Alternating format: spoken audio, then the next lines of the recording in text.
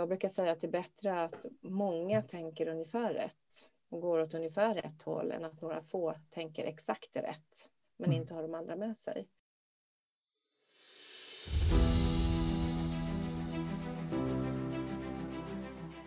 Hur optimerar företagare, chefer och entreprenörer lönsamhet, struktur och meningsfullhet för att uppnå maximal kund- och personalnöjdhet samtidigt som de fortsätter att utvecklas?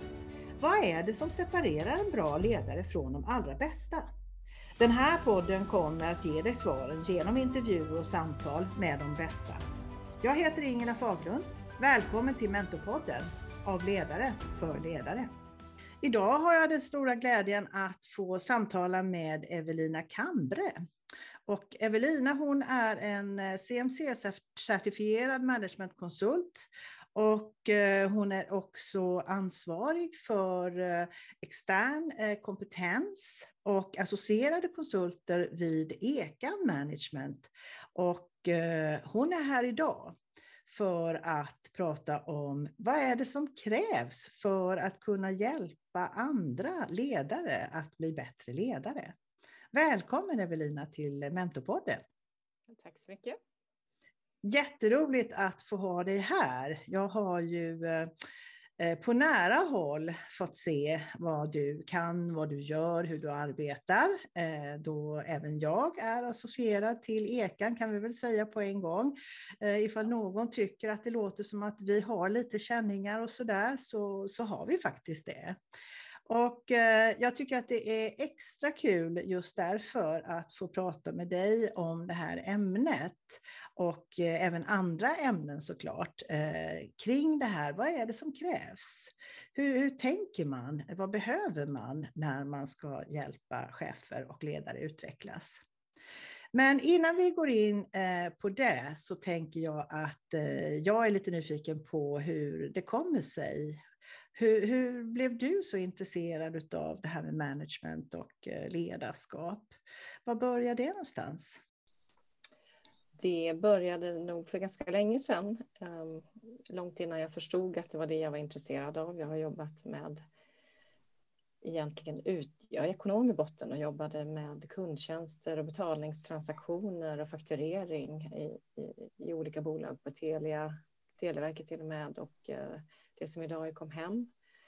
Eniro 118 har jag också jobbat på. Men det som kom att prägla mig ganska tidigt från starten det var att försöka få interaktionen mellan kunden och medarbetarna att bli bättre. Om det kunde handla om att göra en fakturabilaga som förklarade hur de nya fakturorna såg ut, vad de olika posterna betydde. Så att det var lättare att betala räkningen och förstå vad man skulle göra. Och inte behöva ringa till kundtjänst och fråga så mycket för att man inte förstod. Till att utbilda medarbetare som satt i kundtjänst på de olika bolagen. Till att förstå vad det var som kunden ringde om och vilka svar man kunde ge dem. Där någonstans så tror jag att både mitt intresse för ledarskap och förändringsledning grundades. Att jobba med att utveckla, att jobba med att förändra, att jobba med att få medarbetare att förstå vart man ska och vad det är som gör att man skapar kundvärde. Mm. Och hur kunde du förädla det här då? Vad var liksom nästa steg utifrån det som du nu berättar? Ja, jag gick från en linjeroll tidigt, jag blev chef väldigt ung, direkt efter universitetet, till att börja jobba som specialist inom kundtjänst på Telia, inom just betalsidan, till att sen gå och bli projektledare och jobba med verksamhetsutveckling och affärsutvecklingsprojekt inom fortfarande Telia-koncernen då så småningom utsålt i Eniro-koncernen. Och i det arbetet så var det ju väldigt mycket människor involverade. Affärerna skapas ju av människor. Om man ringer till en kundtjänst eller man ringer till Eniro 118 där jag jobbade i ett antal år, så var ju värdet, det uppstod i samtalet. Det känns ju orimligt idag när vi gör allting på våra iPads eller våra telefoner av olika smarta slag. Men när jag började 2000 så var det nästan i samband med att de första kataloguppgifterna publicerades på nätet och man sa, vi tänkte det, ja men vem har en dator med sig i fickan? Så det är ett tag sedan. Men sen var det ju ett ganska tungt strategiskt arbete att möta den verklighet som kom, och min uppgift i det blev mycket att översätta strategier till att få med medarbetare, att få medarbetarna att förstå hur de skapade värde, hur de kunde bidra. Det kom nya tjänster då som skulle addera mervärde, som både för att stärka konkurrens men också för att skapa affärer. Och det gjordes ju via både ledare och själva medarbetarna. Och det jobbar jag med mycket av den typen av projekt, både organisationsprojekt. Jobbade med chefer i organisationen och hjälpte till att la upp och genomförde olika typer av medarbetardagar ur ett affärsutvecklingsperspektiv. Så att vilken verksamhet jag än har varit i så har det alltid varit att medarbetaren ska kunna göra ett bättre jobb mot kunden snarare än själva produkten kanske som jag har varit intresserad av. Mm. Och det här med att översätta strategier så att det blir begripligt för medarbetare och de som är berörda. Hur gör man, Evelina? Hur gjorde du? Ja, hur gör man? Jag brukar tänka att det finns väldigt många som tänker väldigt smarta, komplicerade tankar. Och utmaningen är att få det där från de få som har tänkt just den här tanken till att det ska få en bredd i massan av medarbetare. Och då får det inte vara för personligt, får inte vara för komplicerat, det får inte vara för svårtillgängligt. Det måste göras och brytas ner på det sättet som gör att det griper tag i mig. Och jag brukar säga att det är bättre att många tänker ungefär rätt och går åt ungefär rätt håll än att några få tänker exakt rätt men inte har de andra med sig. Så det tycker jag är en bra devis att säga, försöka göra det så pass tillgängligt så att man kan tänka på bredden och tillräckligt många gör tillräckligt rätt för att det ska bli ett bra värde. Det låter som en användbar och bra devis. Det här med förändringsledning är ju någonting som många pratar om, men det är ju just de här lite mer begripliga, konkreta, vad ska man säga, verktygen som man ändå behöver få tag i. Och det här kan ju vara att tänka att den breda massan ska förstå strategin och att man inte går in i detalj och bara når några få. Har du fler sådana här tips eller verktyg som du har använt dig utav? Du är ju certifierad som sagt inom både strategy, change och ledarskap på CMC, plus att du har en gedigen erfarenhet dels som chef själv men också som sagt som managementkonsult. Vad ligger högst i topp om man pratar förändringsledning en liten stund? Ja, att jobba tillsammans i en organisation. Återigen på den devisen att är man med så blir man ägare av riktningen, man blir ägare av förändringen. Och är man inte involverad så kan man varken påverka kanske riktningen när man inte heller så att säga, bottna i den. Och det är ju någonting som förändringsledningsstrategier idag pratar mycket om, att involvera och få med sig folk. Men jag tror nog på grunden ändå längre tillbaka i projekt att man ska jobba inte bara som ett utanförskap med förändringsledning, utan man ska verkligen jobba i projektmetodik och på strategidagar, använda organisationens alla typer av mötesfora för att få skapa delaktighet. Kan man ställa en fråga ut till en hel organisations enhetsmöten, gör det. Men var noga med vad man har delaktighet i. Det har jag väldigt, väldigt goda erfarenheter av att jobba med hög grad av delaktighet. Det tar lite längre tid när man utvecklar förändringen, men det går väldigt mycket snabbare med implementeringen. Skulle du säga att företag, organisationer och chefer är bra på det här idag? Eller var skulle du säga att de befinner sig? Om det finns någon generell skala enligt din erfarenhet?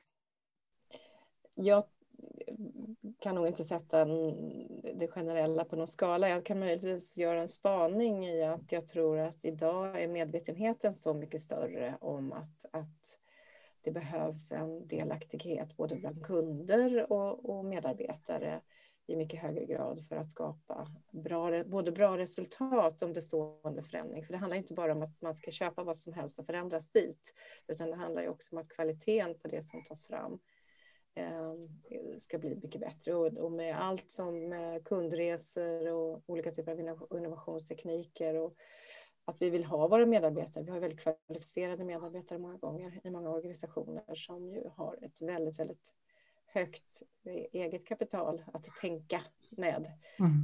Så blir det ju ändå viktigare att vi skapar forum för det och skapar utrymme för det.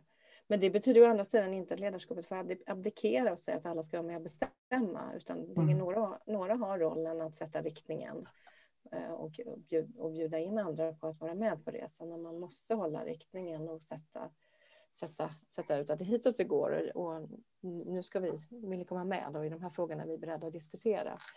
Men vi kan inte ha ett ledarskap som inte gör det. För det kanske också finns en risk att man blir delaktigheten blir för stor och då blir det ett icke-ledarskap överhuvudtaget.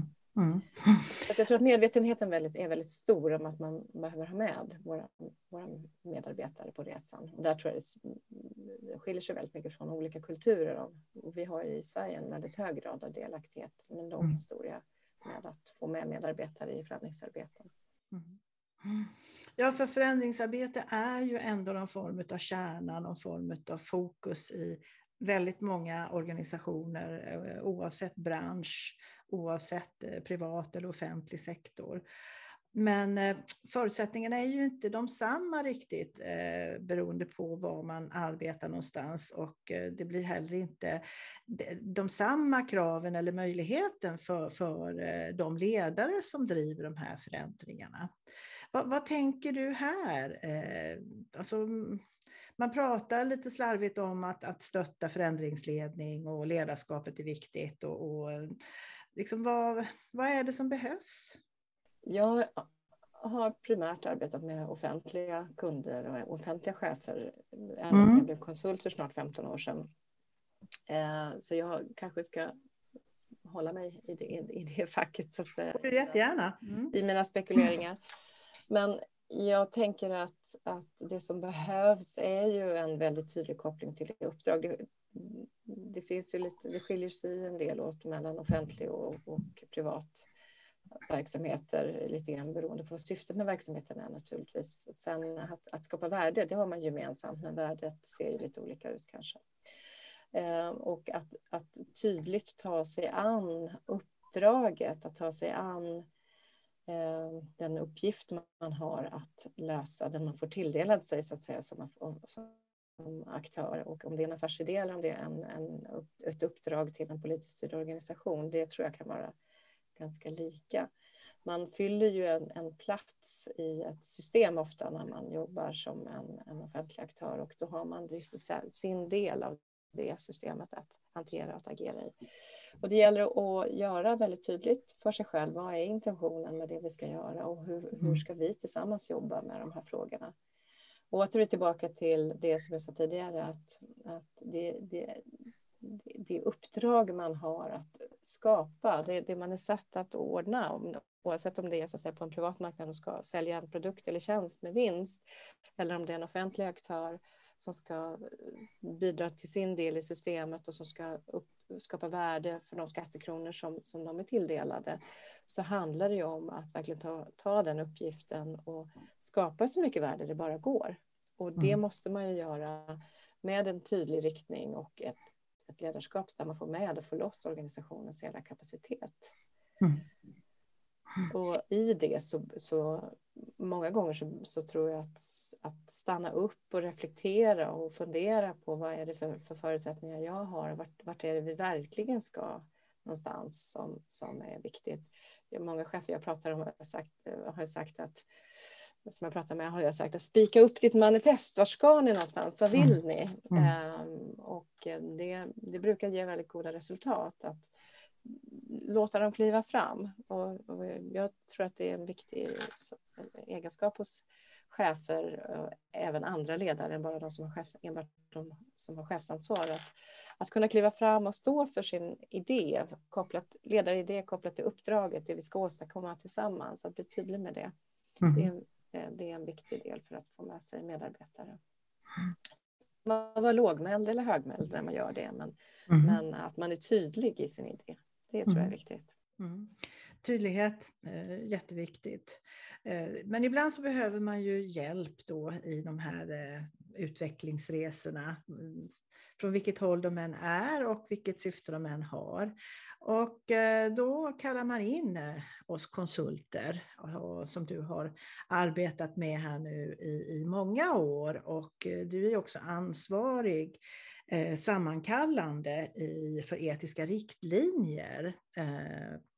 Etiska rådet heter det. Etiska rådet, ja. Etiska rådet. Och här tror jag det är många som verkligen undrar och funderar över, ja men hur är det med den här etiken? Vad är det som är viktigt och hur ska jag tänka som kanske behöver köpa in de här tjänsterna? Vad är det jag skiljer, vad säger man? Agnarna från vetet, tack snälla. För jag menar, det är ju en djungel utav, vad ska man säga, tjänster som finns att tillgå. Vad tänker du kring det? Vad säger ni på Etiska rådet? Ja, Etiska rådet är då en del av Sveriges managementkonsulters branschförening, som ju också har en styrelse som leder oss. En av de absolut viktigaste strategiska frågorna för oss är just de etiska frågorna, och vi har just uppdaterat våra etiska riktlinjer.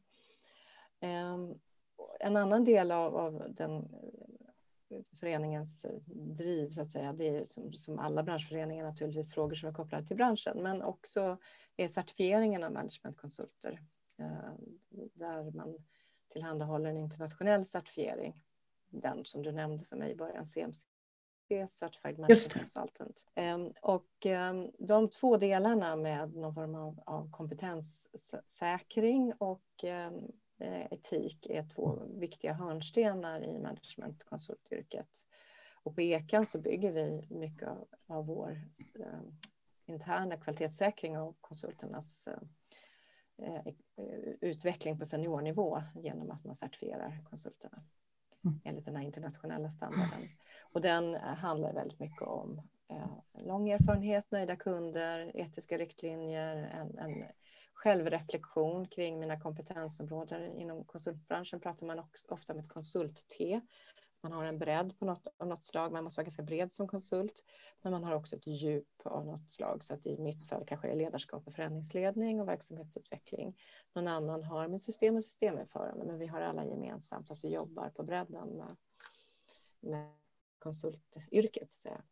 Det som kännetecknar en managementkonsult och en ledarutvecklare ofta, eller en coach, är ju att vi också är väldigt oberoende av den av uppdragsgivaren. Och det är en slags ledstjärna, till skillnad kanske från interna konsulter, eller man tänker sig konsulter som är kopplade till vissa systemleverantörer, eller det finns ju revisionsbyråer också där man idag ser att man inte kan jobba som managementkonsult i samma bolag som man reviderar, så att säga. Man kan inte ge råd och revidera samma bolag. Så oberoendet är liksom en kärna i konsultyrket som ju gör att vi inte ska stå på någons agenda eller personliga väg framåt, makt eller vad det nu kan vara, utan man ska vara oberoende och ge det bästa utifrån de uppdrag och mål man har.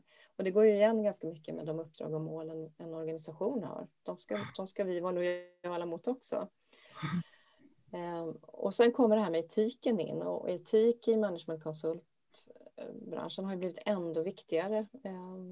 Vi är väldigt måna om att visa att det finns väldigt, väldigt hög grad av etik i branschen, och att jobba med att säkerställa det vi kallar för konsultprocessen är själva grunden i det. Att en konsultprocess är ganska lik en projektprocess med någon form av initieringsfas. Man har lite förstudier eller funderar på vad som ska göras. Man planerar, man genomför och man följer upp och avslutar. Och under hela den här processen så finns det ett antal kritiska steg för att lyckas bra med ett uppdrag. Och det absolut första kritiska steget, det är ju att komma överens om vad som ska göras. Och att då inte lova mer än man kan hålla. Det är lätt att som konsult vilja säga, ja men det där fixar jag. Jag har aldrig gjort det förut, jag har ingen aning hur jag ska göra det, men jag gör det. Därför att man vill gärna vara kunden till lags, eller man vill ha affären helt enkelt. Och det etiska då är ju att faktiskt säga att antingen nej, det där är inte inom mitt område, men jag har en i mitt nätverk som kanske kan det här väldigt bra, eller avstå från affären. Det finns en gräns för vad man kan lära sig så att säga under projektets gång, och vad som är rimligt att man lär sig under ett projekts gång. Och att komma överens med kunden både om omfattning, ekonomisk omfattning, och vad som faktiskt ska levereras på den tiden. Inte gå in i ett uppdrag på och inte ha gjort upp det, så man har olika väldigt stort gap mellan förväntan och vad prislappen kanske sen blev. Det är också en del av etiken. Att säga ifrån när man märker att man hade en överenskommelse, men märker att det går åt något annat håll. Det är några av de viktiga delarna som under projektets gång, att hela tiden ha en tät kontakt med beställaren, men också vara nogsam med vad är det beställaren ansvarar för i ett förändringsarbete. Att inte som en managementkonsult, vi är aldrig exekutiv, vi är aldrig beslutande, vi är alltid rådgivande. Och därför kan man inte ta på sig vissa roller som faktiskt är uppdragsgivarens. Man kan stötta, man kan coacha, man kan ta fram material, man kan göra många saker, men man kan inte kliva fram och säga nu lägger vi ner det här stället, eller nu ändrar vi den här processen på det här sättet, eller nu gör vi det här, något annat. Så att det är inte en managementkonsults roll, utan rådet, beslutsunderlaget kan man ta fram, men man fattar aldrig beslutet. Då är man kanske interim for hire eller någonting sånt här. Då har man en annan roll. Då har man gått in i liksom kundens organisation med delegeringar och så, fatta beslut. En annan sak är ju det här oberoendet. Det kan ju vara att man är oberoende i relation då till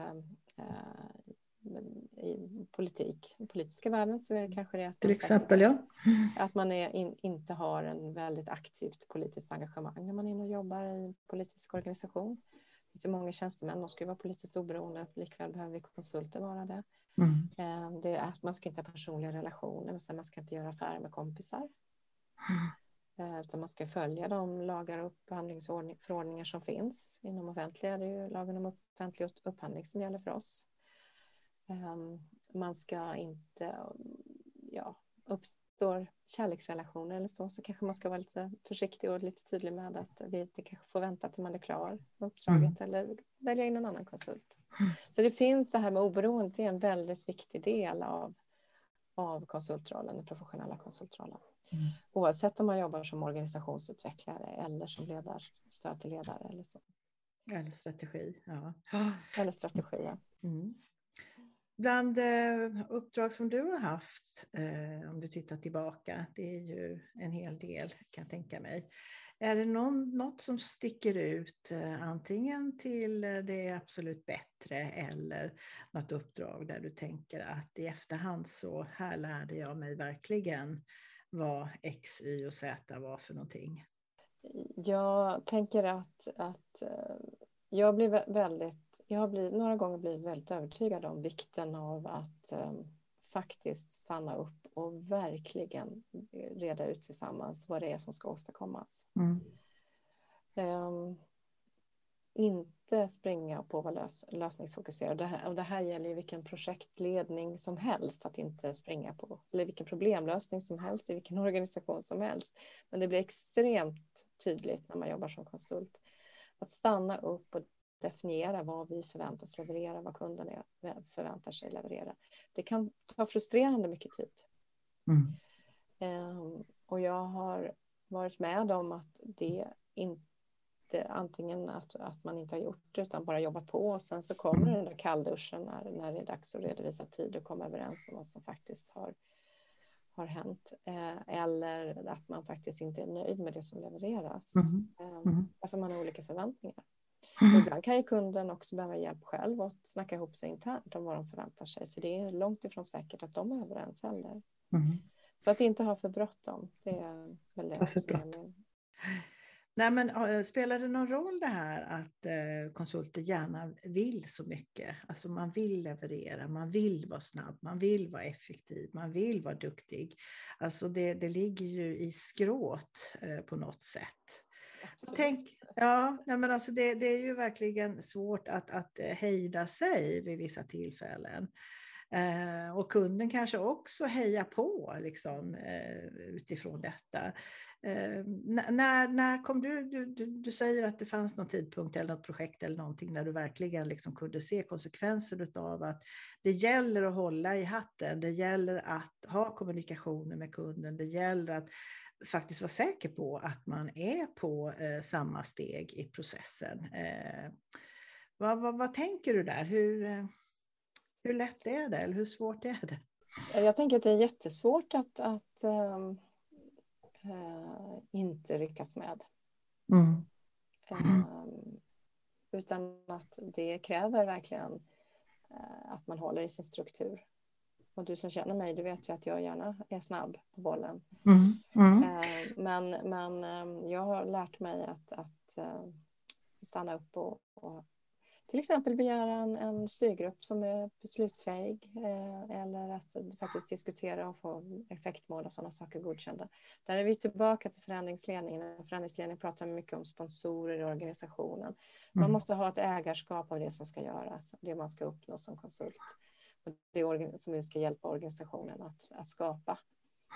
Så finns inte det ägarskapet, om man inte är överens om det, då ska man faktiskt vara väldigt försiktig med att gå igång. Eller säga att vi behöver reda ut det här först. Och där naturligtvis är det lättare att göra det när man har varit konsult i 15 år än när man har varit i 3 månader. Ja, men precis. Det ligger någonting i den erfarenheten. Ung och hungrig och dessutom liksom snabb på pennan och whiteboarden och lösningsorienterad. Det kan behöva stoppas upp på vägen, alldeles riktigt. Och jag tänker också att jag kommer ju från en konsultvärld från början och jobbat i flera år. Du har jobbat i en konsultvärld i många år. Jag har varit chef innan, du har varit chef innan. Och så börjar vi då coacha. Vi börjar coacha chefer i deras ledarskap. Och vad händer väl då? Den här längtan efter att få komma med lösningarna. Vad gör vi med den, Evelina?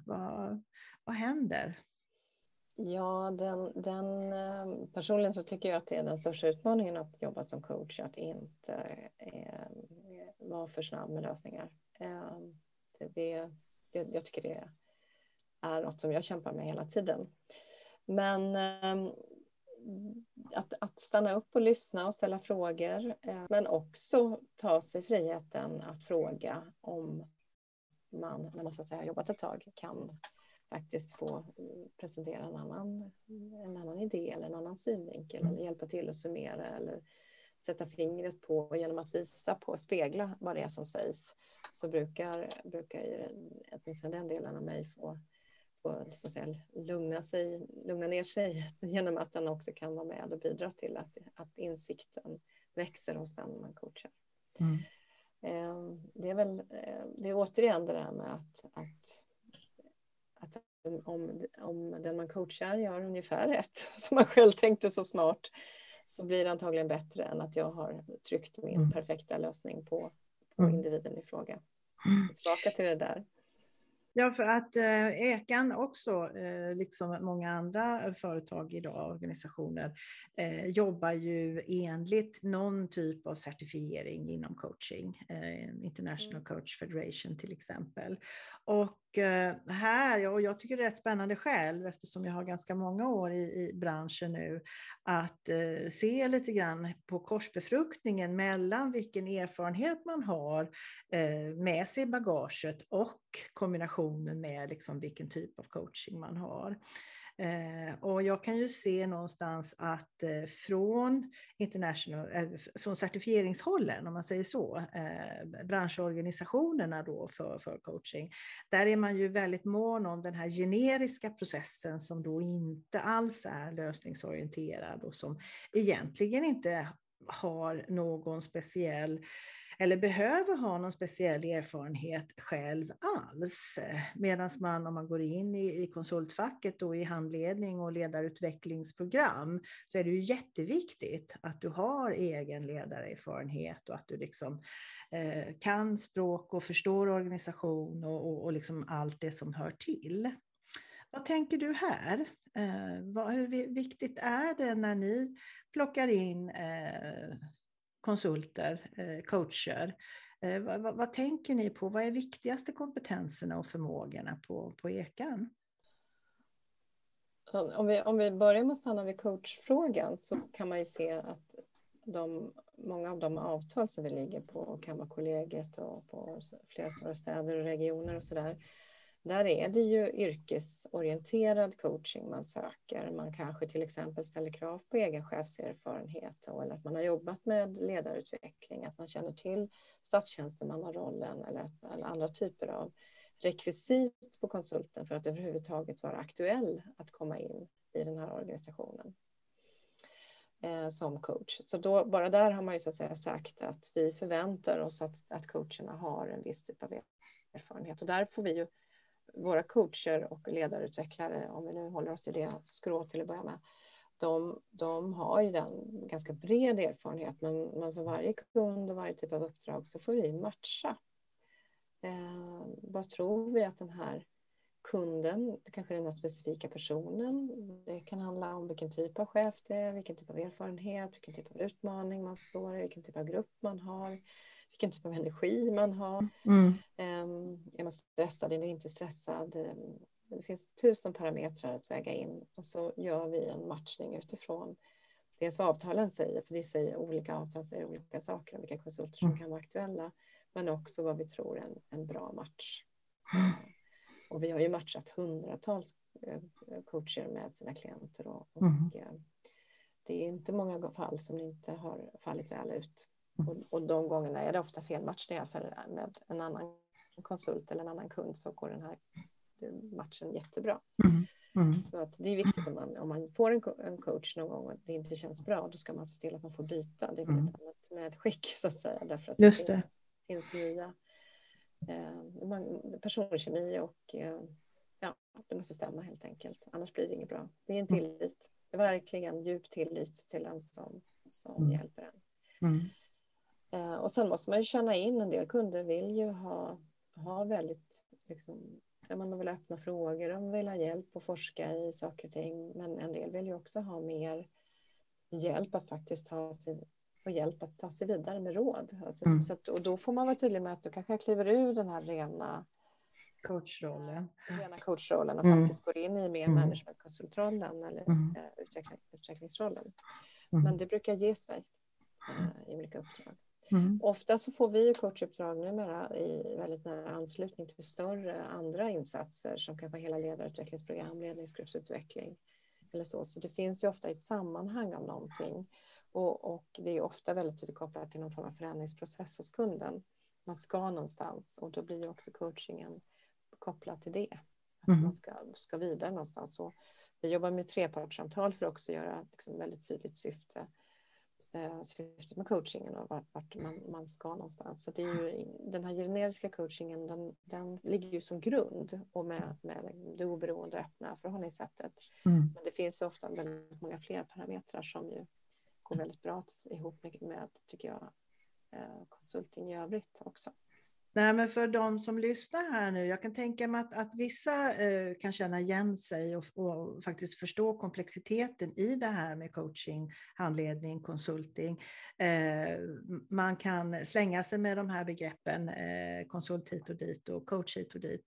Men det finns en precision, och det är väldigt spännande tycker jag när man börjar verkligen och gräva ner i den här precisionen, alltså matcha både kompetenser, erfarenhet, energi som du säger, stressnivåer och så vidare för att hitta en match i hur man på bästa sätt kan hjälpa. Så det är superspännande, och tack för att du delar med dig utav lite tankar hur man tänker ifrån leveransens sida så att säga.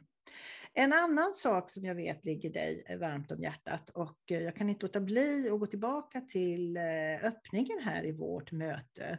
Du kom in lite glad från en bilkö och så säger du att ja, jag har 4 saker gemensamt med Öje Holt, som är då förra veckans gäst här i Mentorpodden.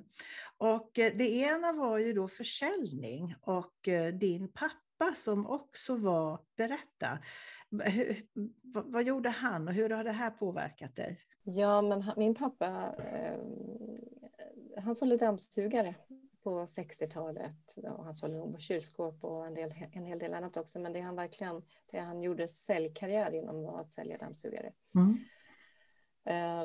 Den gamla skolan när folk fortfarande inte hade dammsugare, när de knackade dörr och det var sopkvasten som var så att säga, alternativet, så sålde min pappa dammsugare.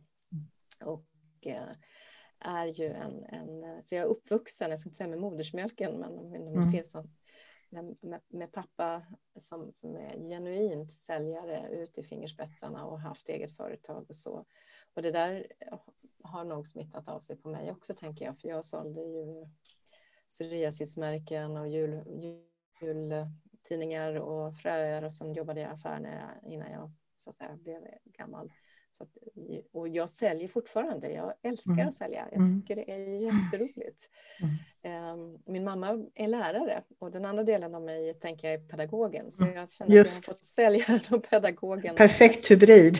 Ja, jag har fått med mig båda de delarna, så ur uppväxten är det väl miljön, eller kanske lite genetik är det där också. Så det är att vara lösningsorienterad och lyssna, men ändå ha driv, tror jag är en säljares, och att bygga förtroende och hitta rätt i att åstadkomma gemensamt värde. Det tror jag är viktigt. Det tog ganska lång tid innan jag såg att det var försäljning jag höll på med, sen jag hade slutat jobba i affär så att säga, men jag konstaterar att det gör jag jämt.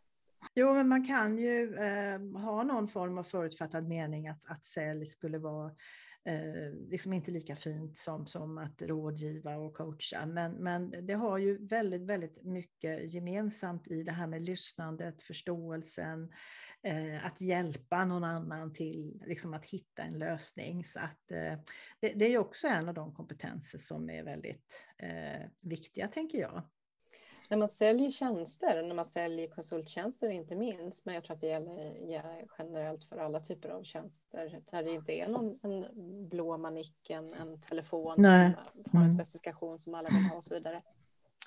Då gäller det att möta, lyssna in och möta kunden och se vad är det du sitter med som jag ser att jag kan hjälpa dig med. Det är ju så långt från att kränga, prockla på som man kan komma. Eller hur? Vår uppgift är ju att hjälpa till att lösa problem. Som konsulter, det är min uppgift. Jag ska hjälpa till att lösa problem. Jag ska göra livet lättare för de som anlitar mig. Och kan jag då hjälpa till att definiera det och kalla det försäljning? Det kan man göra genom att beskriva ett uppdrag eller svara på ett upplägg i en offentlig upphandling eller vad det nu kan vara. Skapa ett förtroende för att vi kommer kunna hjälpa till med det och sen se till att det blir gjort. Då är det väl den ädlaste formen av hjälp, tänker jag. Så jag är verkligen inte långt ifrån krängning som man kan. För det handlar inte om att luras. Jag vill verkligen att sälja är inte att luras. Det är att luras, men att sälja, det är att skapa värde. Ja, men precis. En annan viktig sak i dagens förmågor, dagens diskussioner kring talanger och kompetenser och att skapa värde, det är ju det här med mångfald och jämställdhet inte minst då. Och Ekan har ju fått titeln som mest jämställt konsultbolag i Sverige. Grattis, tänker jag. Vad ligger bakom detta? Ja, vi har ju blivit utsedda av Synod till, vi delar den här platsen med 2 andra bolag. Och det de har gjort är att de tittar på, ska vi se, de tittar på hur ser balansen ut mellan män och kvinnor i konsultbolag. Och det de konstaterar är och konsultbolag som ligger mellan 40 och 60%, det vill säga att man får inte vara fler än 60% kvinnor eller män, kan man väl säga. Men inte heller färre än 40% kvinnor eller män. De har blivit nominerade och vi har nu för andra året i rad kommit i toppen här. Och det betyder att det är vi, Influence och ett företag som heter Plantbees som har fått den här benämningen. Och vi ligger alla på 55% mellan män och kvinnor. Så vi har 55% kvinnor på Ekan och 45% män. Och också en bra balans i ledningen, även om det inte riktigt ser ut så. Så en bra balans i ledningen. Det är möjligt alltså att kunna uppnå detta och ligga där. Det är väl trevligt att se konkret, tänker jag. Ja, trevligt och trevligt. Det är nog ganska nödvändigt, tror jag. Och det handlar om att vi har alltid tänkt att konsulter som är exakt likadana är väl kanske inte de som kan leverera bäst i ett sammanhang. Kvinnor, män, äldre, yngre, det blir olika härkomst är ju det bästa som man kan mixa för en förståelse för olika perspektiv, olika infallsvinklar, olika kompetenser. Har man någon som har mycket rutin och så har man någon yngre med som har kanske gått på högskolan nyligare och lärt sig nya teorier nyare, så kanske man kan bidra med sådana saker. Man kan överhuvudtaget förhålla sig till saker och ting olika. Man kan vinna förtroende för olika delar i gruppen. Eller gruppen kan vinna förtroende för en. Om man har lite olika både personligheter. Det är allt på registret. Sen råkar vi mäta män och kvinnor som en väldigt viktig del av jämlikheten. Men det finns ju så många fler aspekter naturligtvis. Men vi är jätteglada. Och jag tror att det karaktäriserar lite grann det vi pratade om initialt. Det här med syn på hur man ska bedriva konsulting och vad som är etiskt och hur man också får med sig förändringsledning. Ekan har sedan starten 1985 alltid arbetat utifrån en syn på att vi ska gå i en skandinavisk management-tradition och kanske då jämfört med en anglosaxisk tradition. Och i det se ledarskapet som en viktig del, men medarbetarskapet som en lika viktig del i att åstadkomma förändring. Och därför så har vi ju också som löfte när vi jobbar tillsammans med en kund att man ska utmana dem, det vill säga tänja lite på boxarna. Vi ska involvera, det vill säga jobba tillsammans med kunden oavsett om det är med hela medarbetarkåren eller del av den eller bara med en ledningsgrupp och ta fram en strategi. Och i det, och det visar ju modernare forskning, det här har Ekan jobbat med länge, men modernare forskning visar ju att det ökar ju sannolikheten att det faktiskt blir en bestående förändring och att det vill säga att man får faktiskt till den här förändringen på plats, att den ökar väldigt mycket. Och det var orsaken till att jag sökte mig till Ekan för snart 15 år sedan, att det var liksom det som var kärnan i organisationen. Och jag tror att det är flera av oss många av oss som jobbar här för att vi vill jobba på det sättet. Vi vill jobba tillsammans med kunden. När vi själva i interna undersökningar ska säga vad vi är, så är vi trevliga och kompetenta. Och det tycker jag är ett ganska fint betyg på sig själv. Och att vår organisation ser sig som det i skenet av den här priset dessutom, så känns det som att det är en viktig del. Ja, verkligen. Härligt. Men om man skulle utmana dig då, Evelina, på den plats du är idag, med den erfarenhet du har och liksom det som du har lärt dig. Jag brukar ställa en fråga till dem som är med, och den går ungefär så här att du får behålla din erfarenhet och din klokskap och det här som du har tagit med dig genom livet. Men ingenting annat, inga titlar, ingen familj, inga pengar, inga liksom så. Hur skulle du göra när du startar om? Hur skulle jag göra när jag skulle starta om? Skulle du göra samma resa, tror du, eller skulle du göra en annan resa? Ja, jag kanske, om jag verkligen skulle börja från början. Jag tror att jag valde att läsa ekonomi och jobba parallellt. Jag tror om jag verkligen skulle göra om så skulle jag nog läsa till ingenjör och flytta till en annan stad och gå på universitet och gå på mer nationer jag gjorde. Ha lite roligt, är det det du Ja, får? men lite så mysigare kanske tidigare. Ja. Skulle jag nog välja. Det är åtminstone det jag uppmanar mina barn att göra, både döttrar och söner, att de gör precis det. Och jag hejar på hejvilt. Det skulle jag nog göra. Sen så skulle jag nog, samtidigt är jag jätteglad för min resa, för den har gett mig mycket annat. Jag fick ju guldklocka vid 40 års ålder. Det hade jag inte klarat om jag hade gjort den där resan. Det är en annan historia. Men vad skulle jag ha gjort annorlunda? Nej, jag skulle nog kanske fortfarande inte valt att kliva på som konsult förrän senare i livet. För det gjorde jag ett aktivt val när jag var ung. Jag ville arbeta länge först. Jag hade konsultbilden som någon slags mål, men jag ville arbeta länge. Jag kanske skulle ha gett mig ut och rest lite mer. Jag har jobbat utomlands lite mer än vad jag har gjort. Jag har varit väldigt trogen till den svenska jorden och jobbat mycket mot Göteborg i min dag, och det är fantastiskt. Men jag kanske skulle ha sprängt mina gränser lite mer och gett mig ut i världen lite mer. Det skulle jag nog göra annorlunda. Ja, och skulle man då passa på att utmana ännu lite mer, så kanske då man kan säga att det finns ju tid kvar. Har du någonting kvar på din bucket list, eller som du tänker att det börjar snart bli dags för det? Ja, men jag skulle nog jag hade ju det i åldern också gemensamt nöje. Vi är lika gamla, 54.